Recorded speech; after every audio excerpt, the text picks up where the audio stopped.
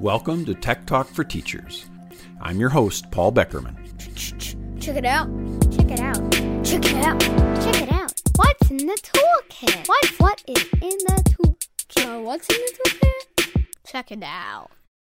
The topic of today's episode is NotebookLM, an AI-powered digital notebook from Google. I have to admit, it's been really hard keeping up with the speed things are evolving with artificial intelligence.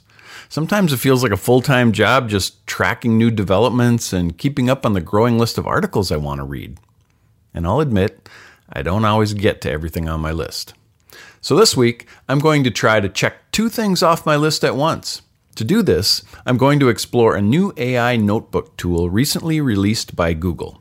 It's an AI-powered digital notebook that's been on my list of things to review for a while now, so I'm going to check that one off my list.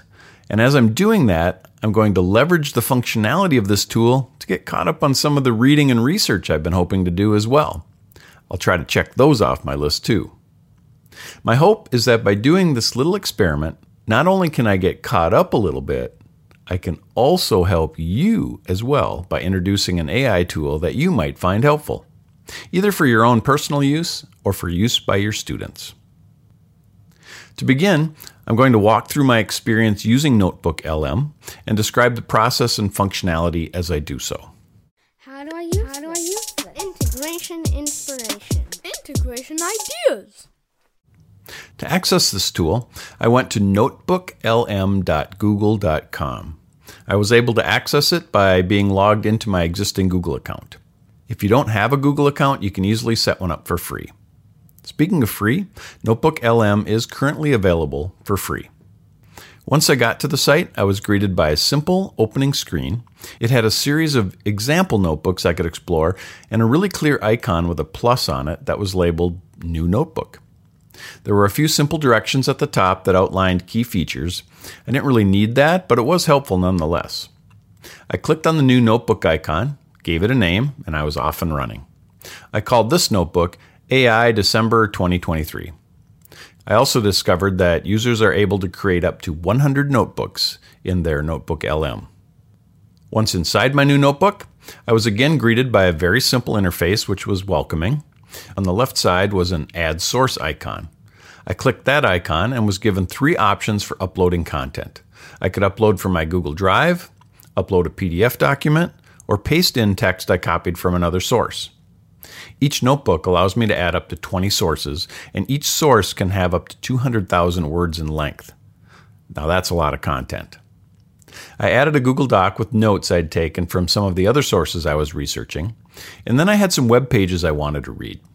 Since web pages are not a format that I can add to the notebook, I used the print-friendly Google Chrome extension to convert my websites into PDF documents. It worked really well, and I was quickly able to upload these PDF versions to my notebook. Now that I had my content uploaded, I could begin taking advantage of the power of the notebook. All my sources were listed on the left-hand side, and when I clicked on one, it brought up an expanded view that included the full text at the bottom, an AI-generated summary at the top, and a list of 5 key topics from the document. I found this to be really helpful in getting a quick overview of the resource. It's like getting one of those too long didn't read summaries that can really save you a lot of time. If I scan the summary and it looks relevant, then I can dig into the details. But if it looks off topic, I can save a lot of time by skipping it and going on to the next one. Perhaps the key feature of the notebook is at the bottom of the main screen. It's the integrated AI chat window. In essence, it's kind of like having Google's AI chatbot Bard integrated right into the notebook. It offers some questions that I could ask it, and I can also type in my own. The cool thing about this chatbot is that it answers your questions based on the content of the resources that you've uploaded to your notebook. Each source has a checkbox on it, so you can decide which items you want to be included in your answer. You can click the checkbox on one source and then ask questions of just that one resource, or you could select multiple ones, even all of them, to have your AI draw from a larger information pool. It was really easy to use and a great feature. I asked it several questions, asking for summaries and idea suggestions, and I got nice responses, usually formatted with a heading and bulleted list of ideas. If I liked the response, I could click the thumbtack icon and the note was saved at the top of my notebook for future reference. Each note also contains citations, which I thought was handy because those tie it back to the content referenced in the response. If I click on a citation, it brings me right to that original source on my list and highlights the relevant section.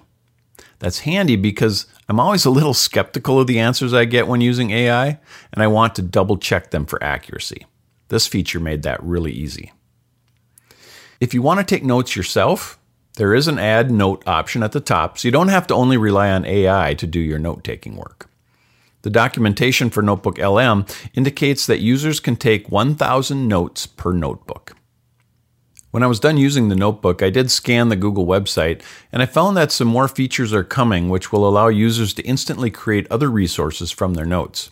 Some of these features include combining several notes into a single note, asking the Notebook AI to give you constructive feedback on your prose or argument, summarizing multiple notes, creating an outline based on your notes, and even creating a study guide based on your notes.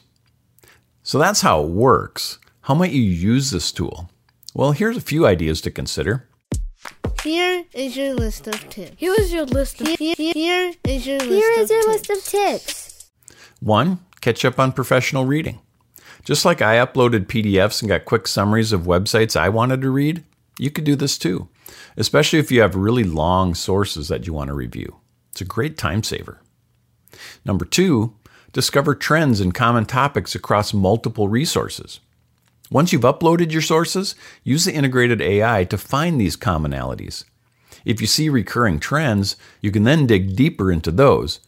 But overall, NotebookLM can be a great way to quickly survey multiple resources and do that first scan. Number 3, curate research. It's not a perfect substitute for the research and note-taking process, but it can be a nice jumping off point to get you started. And if you're not worried about writing a formal paper with citations, then it's a really good option for you. Number 4, have your students use it to conduct a topic survey. Have them find sources on a given topic, upload them into a notebook, and then start asking questions.